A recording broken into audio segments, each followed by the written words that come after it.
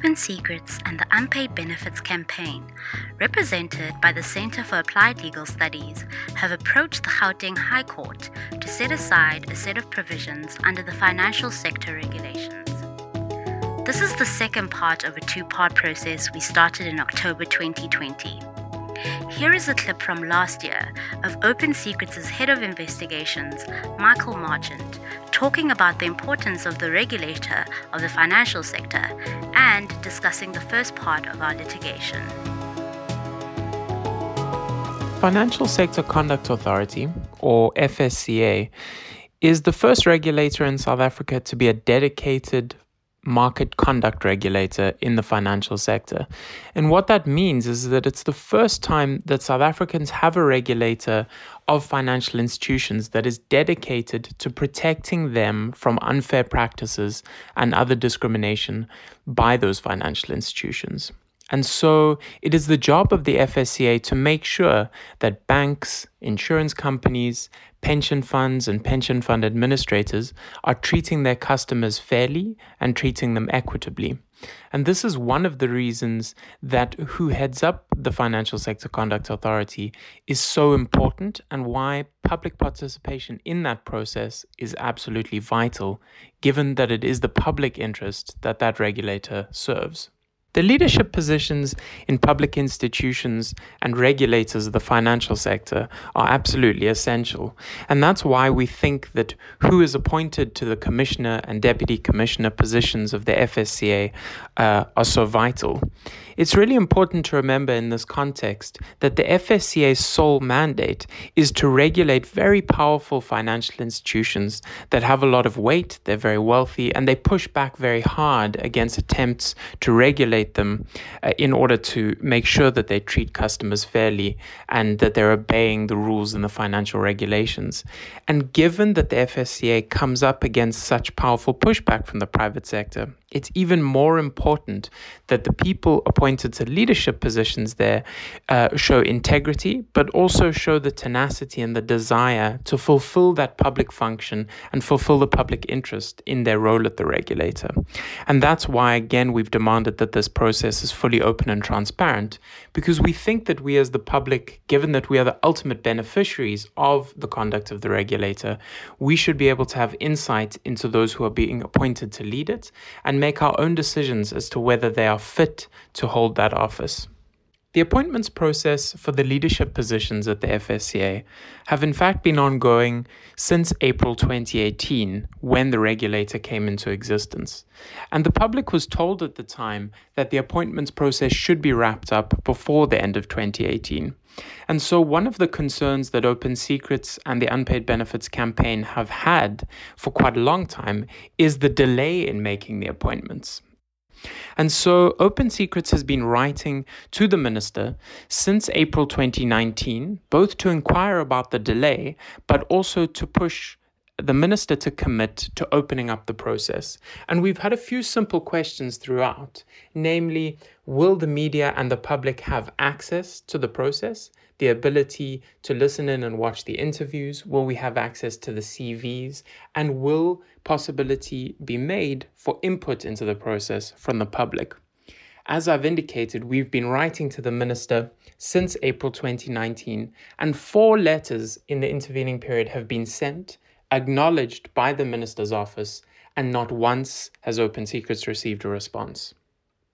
As a result of the refusal to engage with Open Secrets and the Unpaid Benefits Campaign on this issue, the organizations have been left with no choice but to approach the court to try and demand an open process.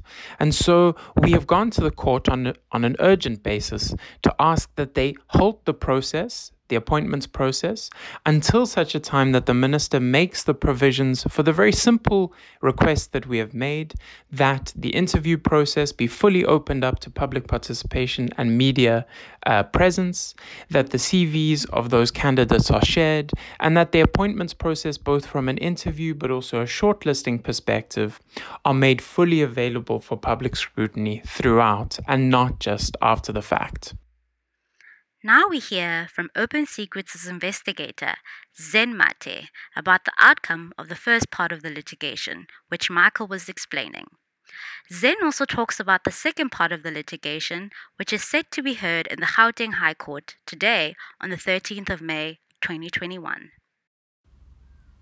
In November 2020, Open Secrets and the Unpaid Benefits Campaign had applied to the High Court for an urgent interdict, the first part of our application, halting the appointment of the Commissioner and Deputy Commissioners at the FSCA until the appointment process allowed for meaningful public participation.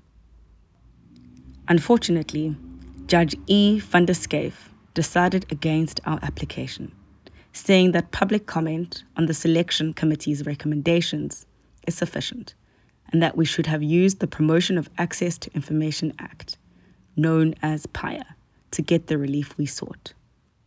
Respectfully, we disagree with Judge van der Schyff and maintain that public appointment processes should facilitate meaningful public participation. This means being able to participate in a transparent appointment process before any recommendations are made to the minister.